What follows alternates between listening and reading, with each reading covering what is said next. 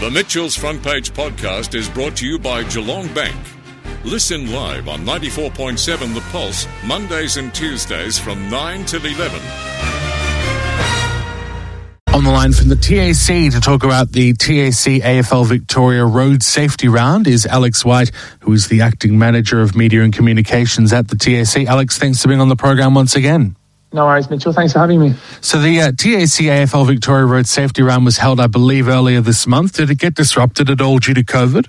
Yes, it did. We had a couple of false starts. Unfortunately, it was originally due to go ahead in mid-July, the weekend of the 17th of July. And in the lead up to that weekend, we had a lockdown announced on the Thursday, so pretty much on the eve of the weekend. So rescheduled again for early in August, and we had another lockdown announced on a Thursday in the lead up to when it was supposed to go ahead.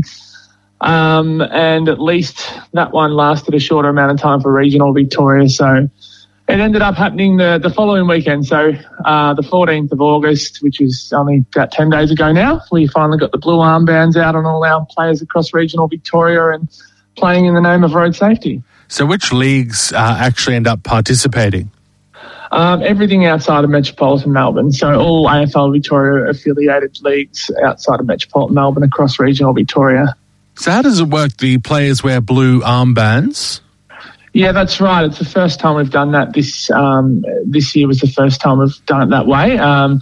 About 700,000 blue armbands went out to all clubs in AFL Victoria affiliated leagues, and and netballs and footballers put a blue armband on. As you see, the netballers wear armbands for other causes throughout the year. So this time we went with that tactic for road safety. And through that, there was also a QR code on the armband, which you could scan, and it takes you to a bit of road safety content with stories from people across Victoria about how road trauma's touched their lives. So there's a few layers to it. And why was the colour blue chosen? What's its connection to road safety? It's basically just along the branding of the TAC and road safety branding we've used in the past, and just something different. You don't see blue armbands very often, so that's basically the thoughts behind it. And it seems like road trauma touches football clubs right across the state. I see on your website there's a video with Brett Ratton, who is obviously a very well-known coach within the AFL, but it seems like with every local club that you go to, someone at least knows someone that's been touched by road trauma.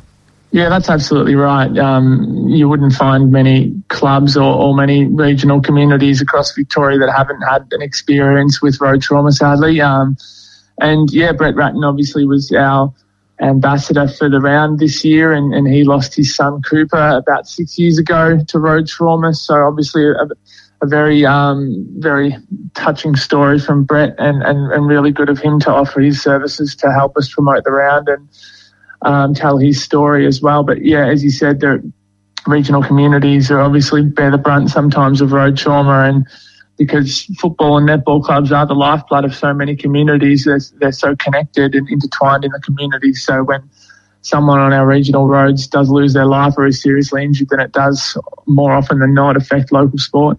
Were you trying to talk about road safety in general, or were there specific road safety messages this year that were targeted towards those communities?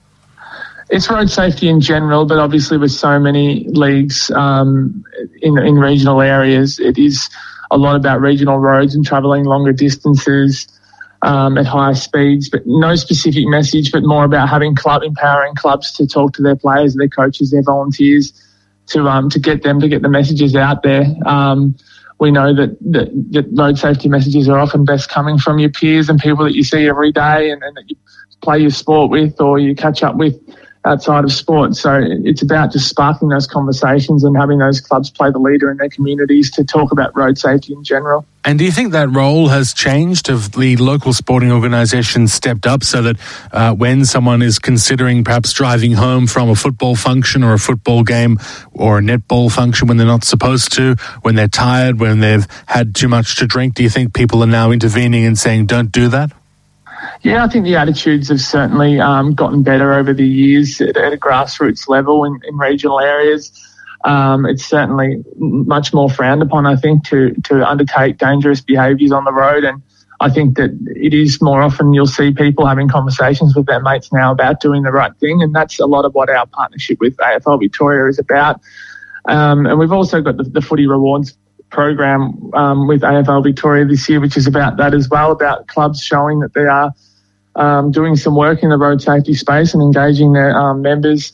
And obviously we've got the $1.3 million grants program happening this year, with grants of up to $10,000 for clubs that are demonstrating good road safety programs in their clubs, and those recipients are getting announced next month. So that's another way of sort of engaging those clubs and sparking those conversations in the community. And yeah, I think it is getting a lot better. And is Road Safety Round a success? Has it been a success? How do you determine if the messages are getting through? It's about engagement and about getting clubs involved. And if that's anything to go by, then it's been a raging success. Obviously, we would have liked to have had crowds at the games, but that's not what it's about. And it's more about sparking those conversations in the community, which we've certainly seen, and also the engagement online. We've had a lot of clubs and a lot of players and a lot of ambassadors posting a lot of content on social media and really getting involved and seeing those blue armbands out there and having those players and members understand why they're wearing them. It's really shown, and we think it's been an excellent promotion for us, and hopefully will definitely land with the community. And you said the armbands had QR codes on them. Is there a way for people to go and see what the content was if they weren't actually at the game and weren't able to scan the QR codes? Yeah, via our website, tac.vic.gov.au/road safety/band together, or if you jump on a search engine and search TAC band together, then you'll be able to find that content.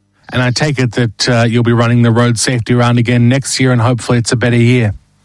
Yeah. The plans are to do it again. Yep, we hope that this particular way of doing it, the Road Safety Round, is something we can do in the long term. This is the first time we've done it. The previous time we did the zeros on the backs of the captains. But this band together seems to be a really good way of doing it, and the plans are to do it in the future. Well, everyone knows about QR codes now, so that is something. Absolutely, yeah. Well, thanks so much for being on the program. Really appreciate it. We'll talk to you again hopefully next month with another road safety topic. Thanks for having me, Mitchell. Thank you, Alex White there from the TAC, the Acting Manager of Media and Communications. The Mitchell's Front Page podcast is brought to you by Geelong Bank. Listen live on 94.7 The Pulse, Mondays and Tuesdays from 9 till 11. Or search for Mitchell's Front Page on Facebook, Twitter, Instagram, or wherever you get your podcasts.